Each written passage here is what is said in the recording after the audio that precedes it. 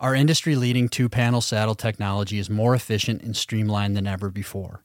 Inspired by the desire to eliminate the choice between being compact or comfortable, the Method 2 saddle is ultra-compact for your hike in, but also enhances comfort in the tree.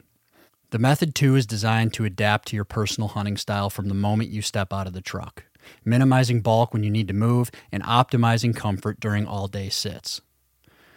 This saddle is built for hunters who like to move often and move fast, and it's for those who are passionate about exploring unfamiliar places.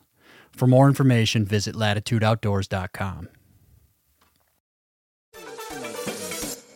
In sports, the scoreboard doesn't tell the full story, but Netflix does. Stories about dads who happen to be world-class quarterbacks and a battle for the heart, soul, and direction of the multi-billion-dollar business of F1. Whether you're a diehard fan or you're brand new, Netflix has the stories for every type of fan. You can watch these incredible sports stories like Quarterback, F1 Drive to Survive, Untold, and many more now on Netflix.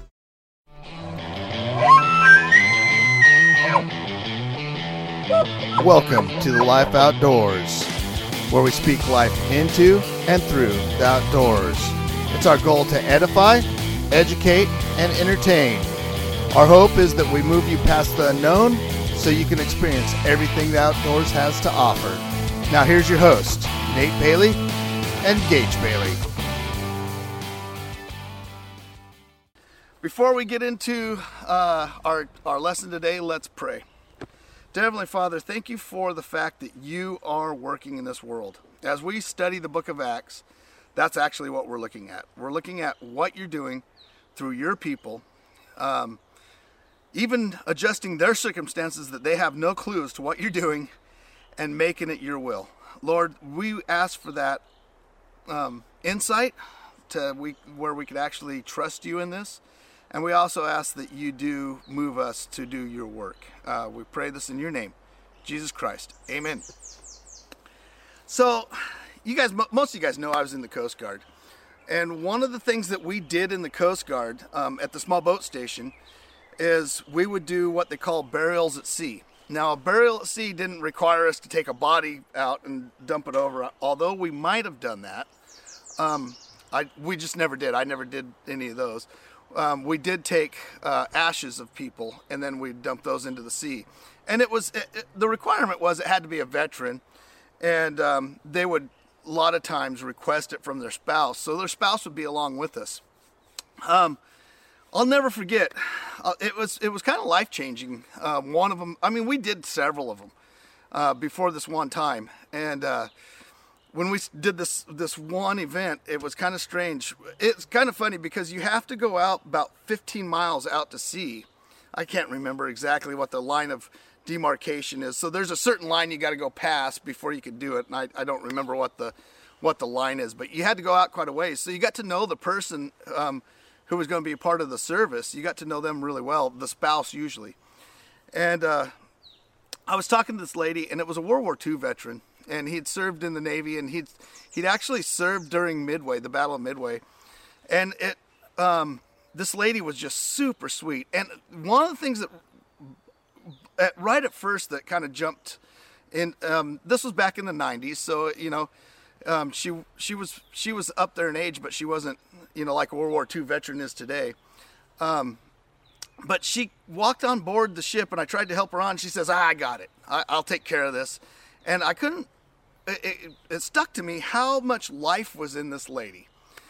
Here she was, getting ready to bury her husband, and she was so full of life. And as we were going out, she was talking about, reminiscing about all the things that her husband talked about. And she was talking about, him being on the Pacific Ocean, and how cool it was that he was actually going to be able to be back out on the Pacific Ocean, and how many of his brothers had died on the ships that he'd been on, and all the people that he'd been around. Brothers, I mean the other veterans of the Navy that he'd met through the Navy. And I'll never forget how this lady was. She was just crazy to be around. She was just one of those people. You've been around those people where they're just like infectious. You just sit on every word that they have because it's a gym. And there's something about them. There's like this special spiritual thing in them that makes you want to listen to them and makes you want to just be around them. You guys all know the people I'm talking about. You've been around those people. Well, so we get out there, and the custom is to shut off all the engines. And then we have it was so corny, but we had this cassette tape player, and it would play taps. And the minute that you played taps, then, somebody could say something, say a word. And if the minister was brought out there, then he would say something. Or we'd even use a Navy chaplain or somebody like that. They would say a few words. In this instance, she didn't bring anybody else but herself. And so she, we turn off the engines. And I don't know if you guys know it or not, but there's always a windward and a leeward side. And a windward side means the wind's coming at you. The leeward side means that the wind's going away from you. And once we got the engine shut off, taps were over with, before we could do anything else, she goes to and dumps all the ashes. And she dumps it out on the windward side. So you guys probably guessed what happens next.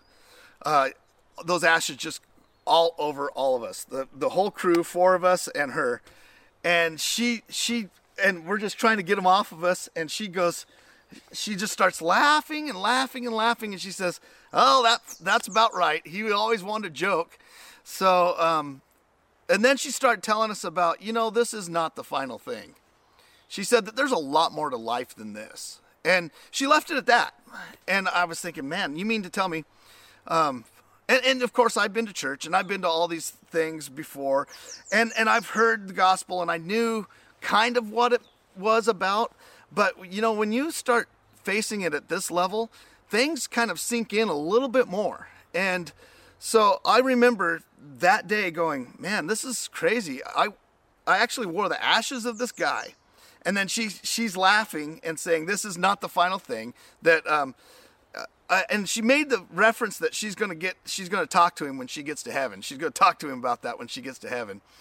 Of course, there were tears shed. She shed some tears, but she was also laughing at the same time as she was shedding tears, which is something that struck me. I mean, people just don't do that, right? I mean, people don't look at death in the same way. And so I got off duty, and I was laying in my bed, and I was thinking, man, this has been a pretty eventful day. There's got to be more to life than just this. And I knew what the gospel was, and I knew those things. I knew it at a technical level, but I did not know it at an experiential level. So by the way, guys, you can know the gospel at a technical level, but until you actually meet Christ himself, personally meet Christ, it doesn't really stick. And so when we start going through these ideas of what really life is about, and they start hitting you, bam, bam, bam. There's 4 big things that really start hitting you: is where did I come from? Where am I going? Why am I here? What's the meaning of all this? And how do I know right from wrong? When you start really, it takes something like somebody's ashes to hit you in the face to where you start understanding this stuff. Or you start coming, maybe not understanding it, but you start coming to trying to get a little feel for what really is going on in this world. You guys, so there's this great big meta narrative of all the stuff that life is about, and you have to look past yourself to really look towards any kind of truth in it. And that hits you when you start looking at this stuff. COVID's the same way. When you start looking at the things that this virus has caused, just the way that people's lives have changed. And I'm not saying that it's this or that, but what I am saying is that the way that things have changed and the hardness and how much it brought us to a stop. Like in one week, we were just like cruising down the road. Everything was going fine. We were eating and drinking and being merry. And then all of a sudden, wham, things changed. Well, we have to understand this is a great time. This is kind of like the ashes flowing right over the top of me to start looking at what life is really about. And see, that's what the book of Acts is about.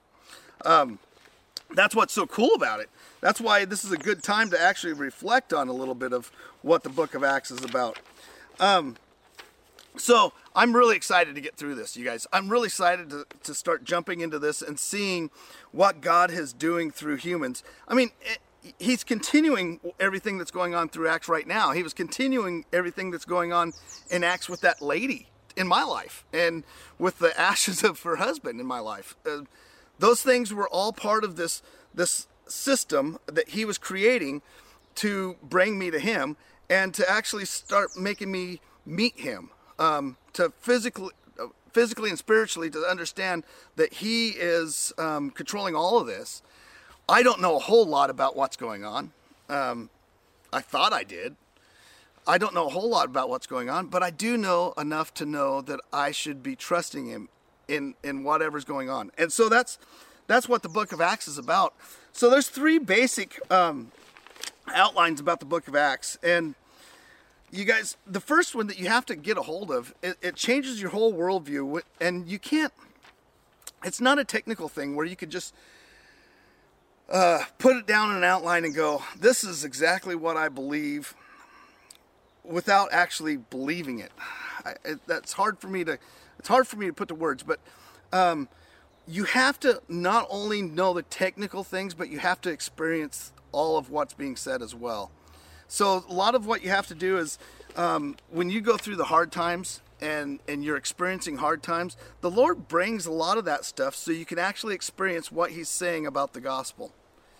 Now, I know that sounds kind of weird. It's not like God's creating hard times so you'll just bow to him, or maybe he is creating these hard times so you'll start understanding who he is. So that's the first thing about the book of Acts, is it shows how to create this new worldview and the worldview is kind of a continuation of the book of Luke, right? So the worldview is that there's an empty grave. If you start looking at life like there is no death, because really physical death is not as big of a deal as spiritual death, right? You're not afraid of your body being put into the ground molecule-wise. What you're afraid of is a spirit ceasing to exist, or better yet, all the things that are of the spirit ceasing to exist. Love, relationship, all of those things that you hold dear to yourself right now are spiritual things. Believe me, most of the things that you really crave in your life are very spiritual things. And for that to cease to exist, that is what you're afraid of death being. That's what death really is. And quite honestly, that is what you have to come to terms with. It's not the fact that a body gets put into the ground or ashes get thrown into the ocean. That's not really it. That you guys aren't afraid of that, really. What you are afraid of is this death of spirit, where parents aren't around anymore. When we go to a funeral and you go to the funeral, you're not really worried about the body that's in the casket. You're worried about the fact that you're not going to be in relationship with that person anymore. That's your fear. Now, the cool thing about it is Christ says that's not the end. And that's the worldview shift, is because Jesus came through the grave and he's resurrected, that means that those who are with him will do the same thing. You see, in that whole worldview shift, that whole thing, that is where there's any juice in this life at all. That's where anything that's in this life comes from. So it's a whole new understanding, and you can't really understand Acts or the things that go on in Acts, or any of the Bible or life itself, unless you start understanding this, that there is that if you're attached to Christ, you're destined for an empty grave. In other words, you're destined. In actuality, you are now a member of resurrection. If you've given your life to Christ right now, that's actually who you are. It may not be fully actualized yet, but you can start realizing it. And see, that's the big thing. That's what that lady had. That's why she could laugh when she was burying her husband, and laughing and crying at the same time. But there was a genuineness of knowing that she's gonna have to talk to him about all that.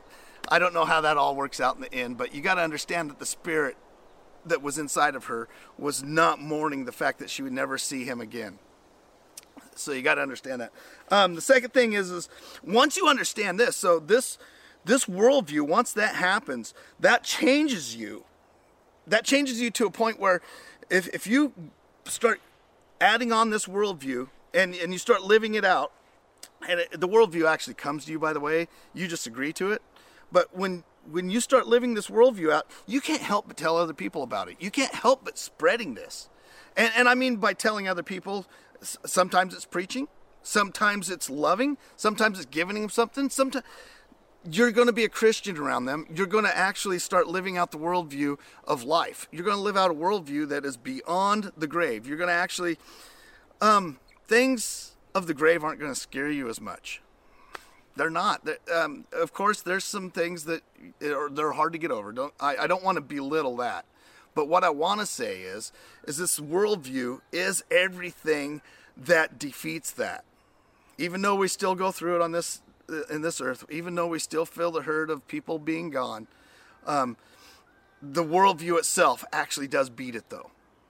So that's the second thing. And this conversion brings a mission to you. So once you've been converted into that, once you start feeling that life spreading in you, and you're going, man, I want to talk to other people about this. I want to show them that this isn't the end. That this is not, we're not just molecules. We're not just a cosmic accident that's just a flame and then burns out. We are actually something far greater than that. We are eternal. So the third thing I want to point out, this is the outline, is, and then Acts, the first two things is the resurrection is where we build the worldview from. So the empty grave is where we get our worldview. That worldview will bring us to a missional people. We will want to spread it. We will want to talk about it. There's church obedience involved in that. There's also a plan of that. So, and then the third thing is the apostles are the ones who are the authority over this message, okay? So what I mean by that is the people that were direct Padawan learners, they walked with Jesus on earth. They were actually the first ones to be under his teaching, his earthly teaching here. Those are the apostles. And then so he had 12 of them, and so we see in Acts where they go through and try to find an apostle to take the place of Judas. Now some of you guys are probably saying, well, what about Paul? You know, because Paul he wasn't part of the 12. Well, yeah, he was the 13th apostle, but the first 12 were actually kind of the culmination of what was going on with the Old Testament, and then the 12 apostles were the completion of that. So Paul was brought in, and then he primarily went to all the Gentiles. So that is what it is. You can look further into that. There's a lot to be said about it, but just understand that the completion, the church, the 12 apostles are the completion of the 12 tribes, and that kind of melts that together. And we'll see that in the book of Acts. Now, let's review a couple things from last week. Remember what Jesus was doing here. Remember what Jesus was doing on earth during that time when he came back out of the grave, and then he starts moving his church forward. Remember what his three things that he was saying were. The first thing was he was creating this new family or community, and that was us, the church. And that's one of the things that he was doing in that 40 days before he ascended. Remember, he was creating this family, and he's probably preaching to the disciples on things that we need to know about how the church works and how we're supposed to work underneath him. He brought this message of the gospel. How did he bring the message of the gospel, by the way? See, this is the pivotal point to what was going on is the pivotal point was the fact that he was resurrected. See, that's that everybody goes to the cross, and the cross, of course, is part of the gospel, but the key to everything is the empty grave. Actually, the empty grave actually proves that Jesus was actually saved us. The cross paid for the sin, but the life afterwards, the life beyond the grave, is where the proof hits the pudding, is it? Or where the rubber hits the road? So he paid for our sins, but he left those in death, and then he was resurrected through life, and he left all of that in death. Same thing that we do in baptism, you guys. So what we're doing when we go through baptism, we're showing everybody else what Jesus has done for our lives. That's what baptism is about. It's a symbol of what has happened inside of us, that we have actually clung on to Jesus. We've actually been a part of him. That's why relationship's such an important thing. That's why I say you can know the gospel technically, but until you start doing it relationally and experientially, when you start understanding what you're doing, that you're leaving your sin with what Jesus did on the cross in death, and you come back out of it and you're now alive. That's the gospel, you see. And that's what he was doing. That's what he said. This is the message that he's bringing. It requires repentance, going, man, I am not God. I've done this all wrong. I am full of sin. It's evil. It's nasty. I'm turning away from that right now, and I'm turning into life. And I want to live the way that I was meant to live through Jesus Christ, the way that I was meant to live as a human, because humans are meant to be the image of God, and there's meant to be the pots of the Holy Spirit, and I want to be that. And that's all you do. And it's not like, okay, I want to be that, now I'm going to start doing it. That's not how this works. Have you guys ever tried to be good? I've tried to be good. I'm not really good at being good. Now, here's another thing, though. I have attached myself to Christ, and I have gone, Lord, I want to just be a part of you. I just want to be with you, because you are so good. And so what you are is everything that is reality, everything that is real, everything that is good. And I just want to be attached to that, because if I'm attached to that, guess what? Goodness is going to come from me, because you're inside of me, and that's where true goodness comes from. And it's actual goodness. It's not like this made up stuff, you know. It's not like this you guys have all seen it, not real goodness, where somebody tries to Eddie Haskell, you guys don't know Eddie Haskell. It's not this made up goodness where we pretend like we're good. It's actual true goodness. And when you're around somebody like that, you notice that lady that was on the boat, man, I knew for a fact that she was genuine. When she was laughing and crying at the same time, that was not put on. It was real stuff. And I think that was probably the biggest thing that hit me is she's actually being real here. All right, and the third thing that is this new life comes through the Spirit, that he brings this into us. I already mentioned it before, but we don't do anything about this. He brings it into us, and this is the best thing that could happen to you. Actually, if this happens, you guys jot down John 14. We looked at this last week, but go back there and take a look, and then meditate on John 14, 16 through 20, and take a look. We don't have time right now, but go take a look. All right. With that said, this is the review of what was going on with the book of Acts. This is how it's all working out. Now let's jump right into the first chapter. We're going to run over to the first chapter of Acts, and let me read it to you, and then I'll break it down, and then we'll leave you with a couple thoughts about it. All right.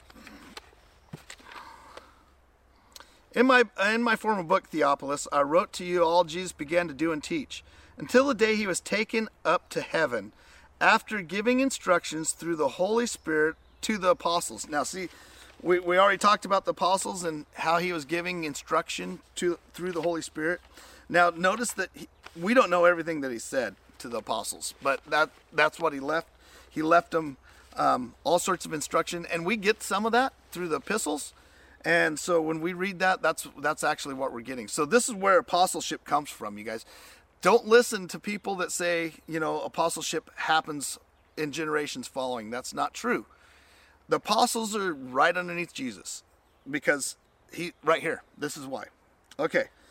The apostles that he had chosen, after his suffering, he presented himself to them and gave convincing proofs that he was alive. You guys remember all those from last week.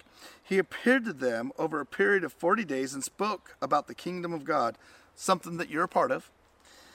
And on one occasion, while he was eating with them, he gave this command: do not leave Jerusalem, but wait for the gift that the Father has promised, which you have heard me speak about. For John baptized with water, but in a few days you will be baptized with the Holy Spirit. Then they gathered around and asked him, Lord, are you at this time going to restore the kingdom of Israel? And he said to them, it is not for you to know the times or the dates the Father has set to his own authority.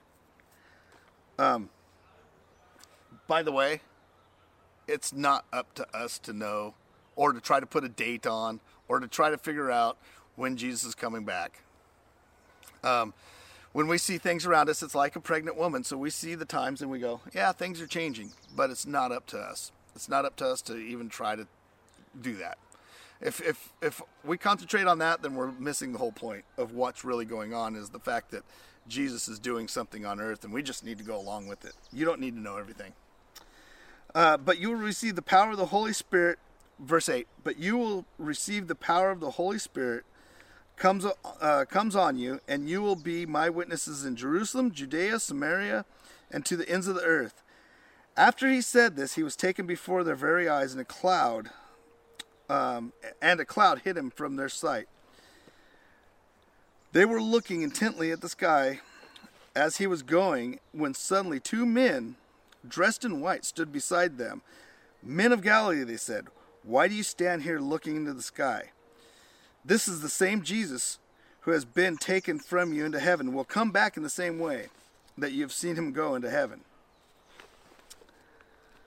Verse 12, then the apostles returned to Jerusalem, and on a hill called from the hill called the Mount of Olives, a Sabbath day's walk from the city. When they arrived, they went upstairs to the room where they were staying.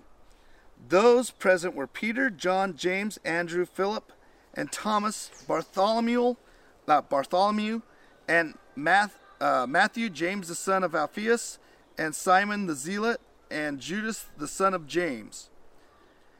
They were all joined together constantly in prayer, along with the woman Mary, the mother of Jesus, and with his brothers. In those days, Peter stood up among the believers, a group numbering about 120, and said, brothers and sisters, the scripture had been fulfilled, which the Holy Spirit spoke long ago in David concerning Judas, who served as a guide for those who arrested Jesus. He was one of our number and shared in our ministry. With the payment that he received his wickedness, Judas bought a field.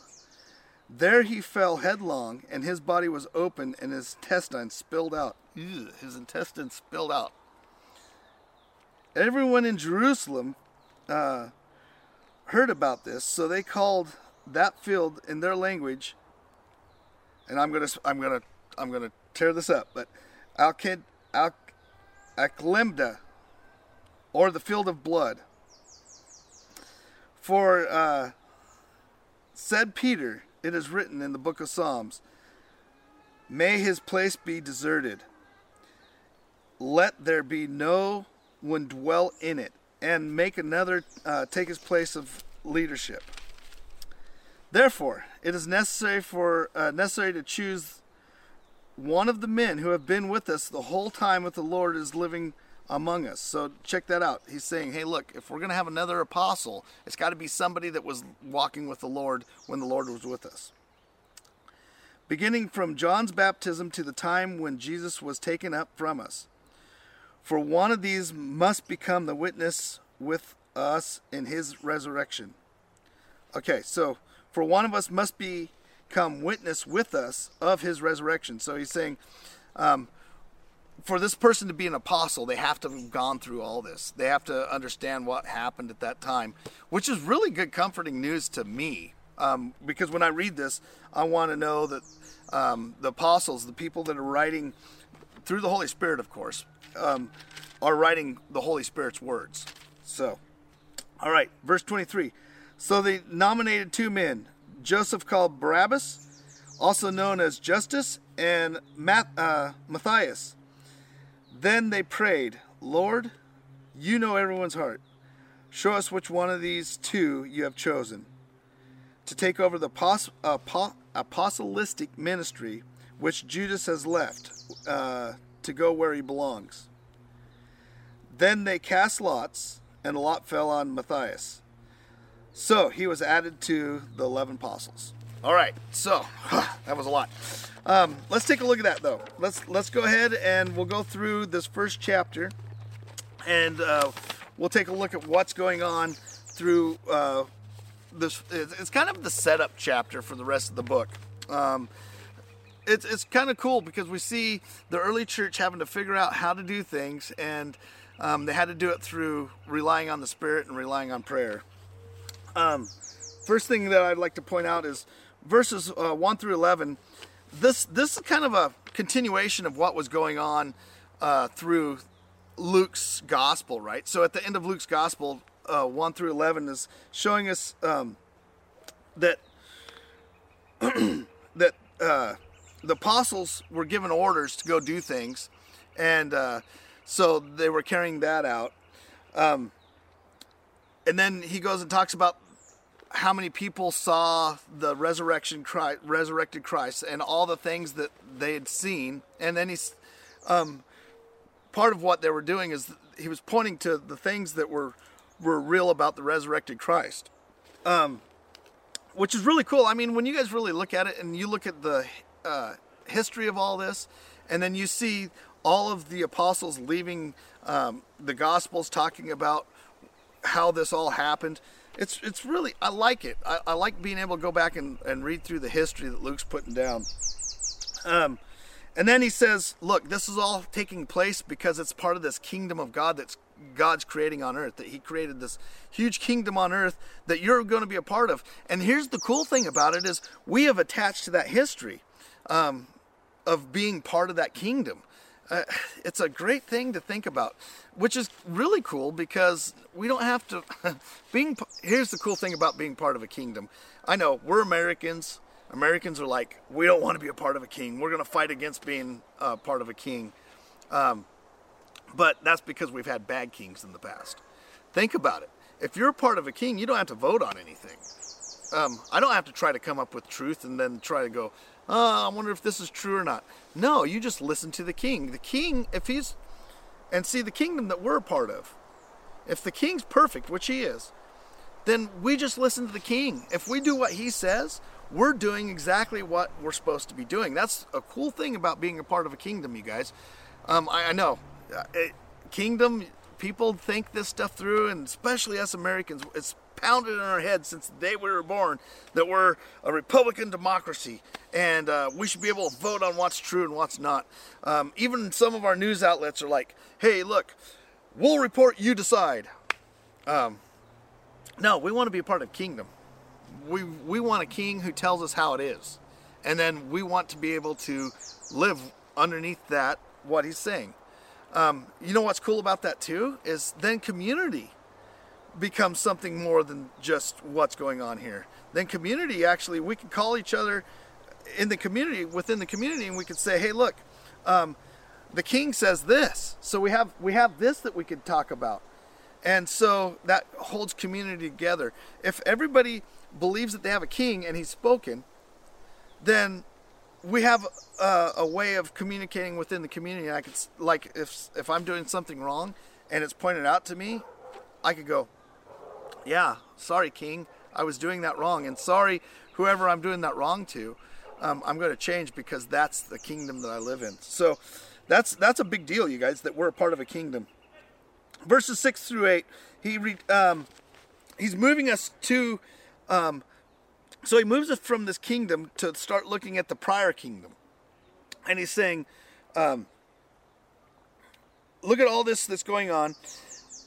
Israel, excuse me, allergies. Israel is going to be restored. But what I'm doing is I'm restoring what is really going on in my kingdom with the 12 apostles. And I'm going to do that. And then, as we'll see down the road, I'm going to include Paul, a 13th, and he's going to be pulling, of all things, Gentiles into this kingdom, us. And he's going to pull us into this kingdom. And I'm doing something way bigger and completely more grand than anything that you could think of. Now, you notice here that the disciples or the apostles at the time were going, are you going to restore Israel? Are you going to restore Israel? And he's like, yeah, I'm going to do that plus more. And but wait, there's more. No, it's not that. It's actual. He's doing something that is, it's going to blow everybody away when they actually see it. You know, sometimes I think when we get to heaven, there's so much that we don't understand right now that we're going to be blown away when we see what he actually has done.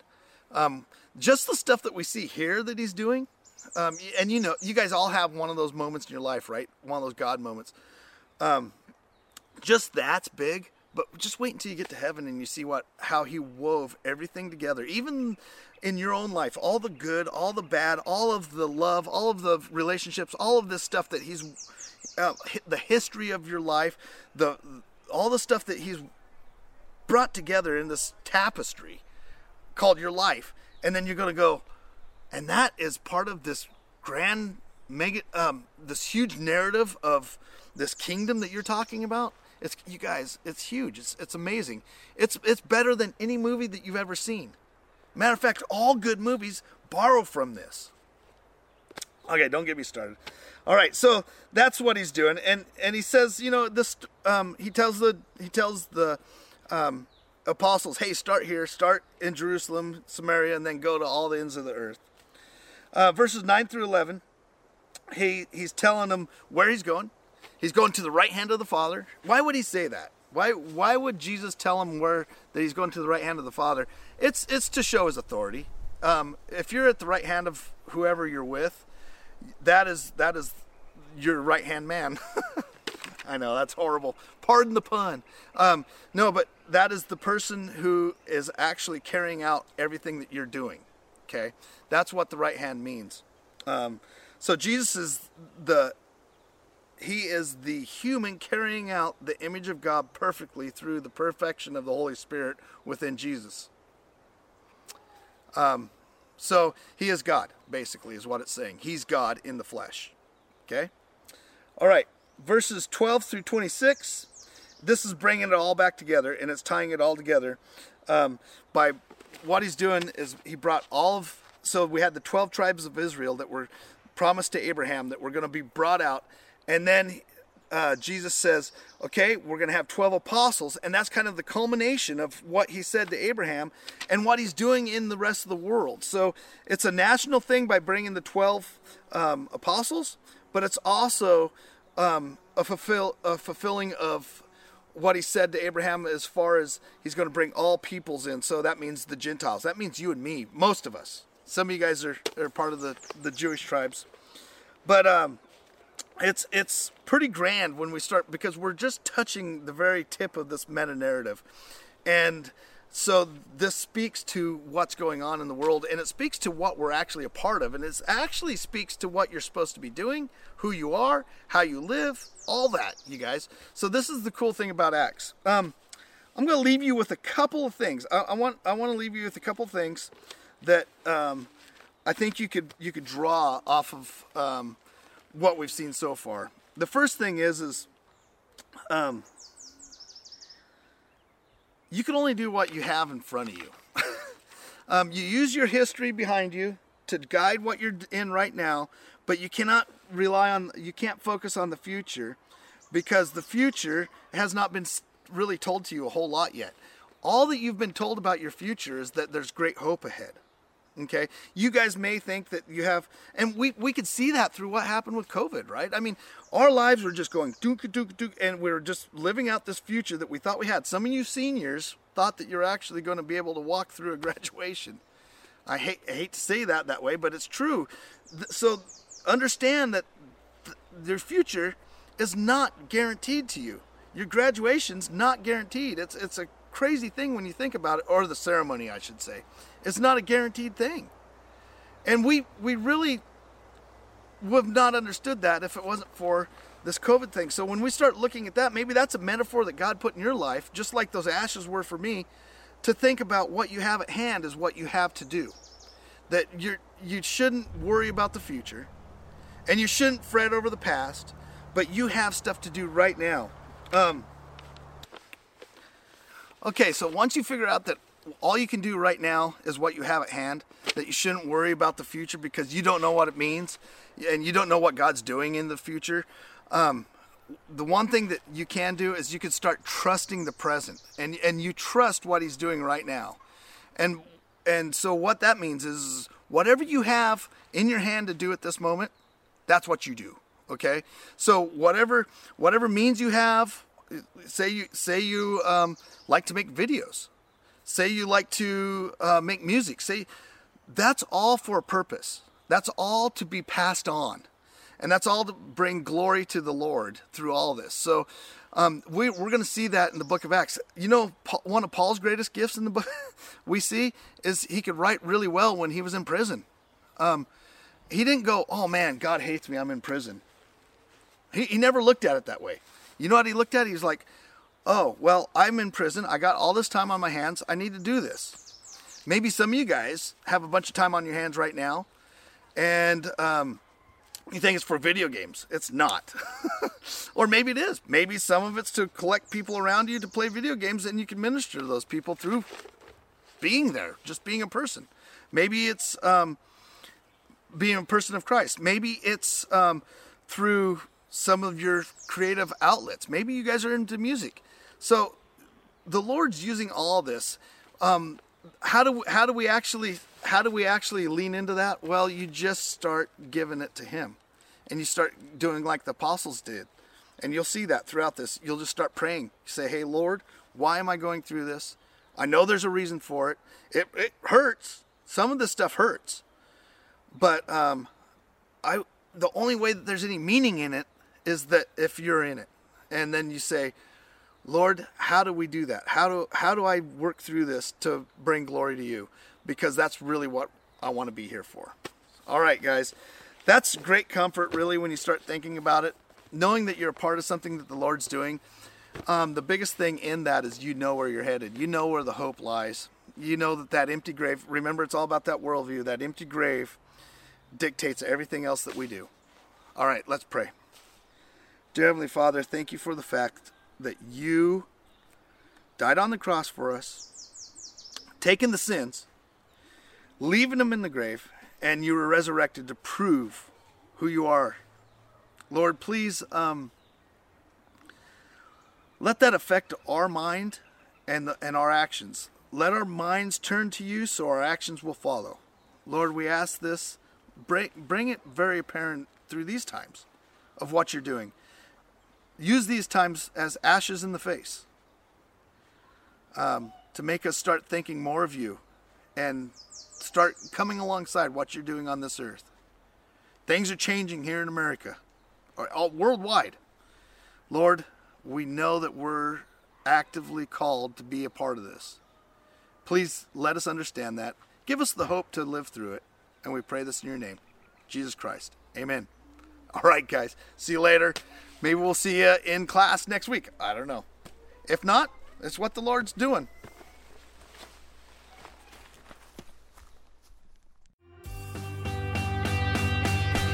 Thanks for listening to the Life Outdoorz podcast. Join the Life Nation by spreading this podcast, or by going over to our YouTube channel, giving us a subscribe, or even by following us on Instagram. All these things help spread the life. All right. Thanks, guys, for listening. Keep living.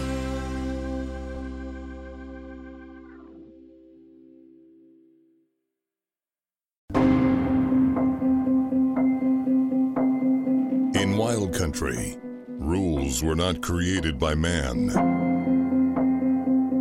In Wild Country, the challenge of what's outside brings you closer to what's inside. Don't miss Wild Country, Wednesdays at 8 p.m. Eastern, presented by Expedition Enterprises. It's going to get a little hairy. Waypoint TV, the destination for outdoor entertainment.